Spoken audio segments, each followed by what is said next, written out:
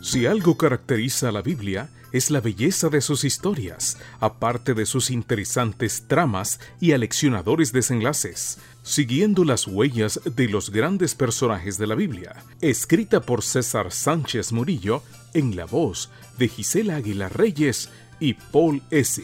Bienvenidos.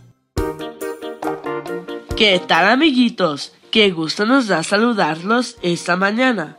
Hoy es 3 de febrero y el versículo se encuentra en Génesis 22:7 y dice: Poco después Isaac le dijo a Abraham: Padre, ¿qué quieres, hijo? Le contestó Abraham. Mira, dijo Isaac, tenemos la leña y el fuego, pero ¿dónde está el cordero para el holocausto? Isaac: obedecer es importante. Puede significar la diferencia entre la vida y la muerte. Por ejemplo, cuando tengas la edad de conducir un coche, si aprendes a obedecer las leyes de tránsito, te evitarás accidentes. Más importante aún es que lo obedezcas. Si tienes padres que aman a Dios, entonces la manera que obedeces a Dios es cuando los obedeces a ellos. Isaac era obediente a sus padres, incluso cuando era un adolescente de 13 o 14 años. Entonces, Dios le pidió a su padre que subiera una montaña para que lo sacrificara. Abraham obedeció. Caminó junto a su hijo y 2 siervos durante 3 días hasta llegar al sitio indicado. Durante ese trayecto, Abraham no le dijo nada a su hijo de la extraña orden divina. Hasta que llegaron a la cumbre de la montaña, Isaac supo que él era la ofrenda.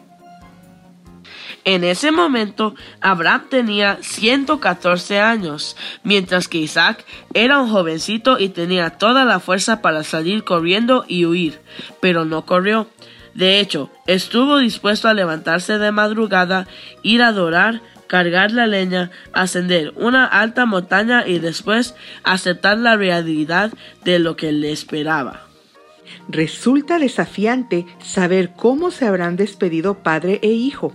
Además, visualizar la escena de cómo Isaac ayudó a su papá a buscar las piedras para el altar, juntos erigirlo, posteriormente recostarse sobre él. Seguramente muchas veces has escuchado esta historia y el énfasis de la obediencia de Abraham, lo cual fue importante. Sin embargo, la historia está incompleta si no resaltamos la noble actitud del hijo obediente.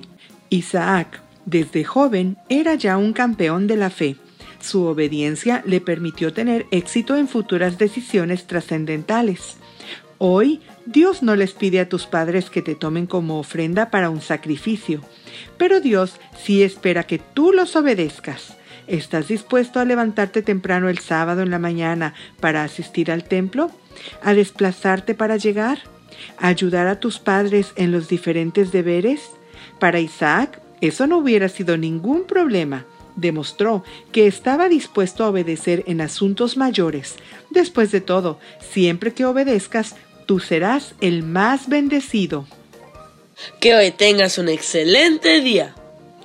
¡Hasta mañana!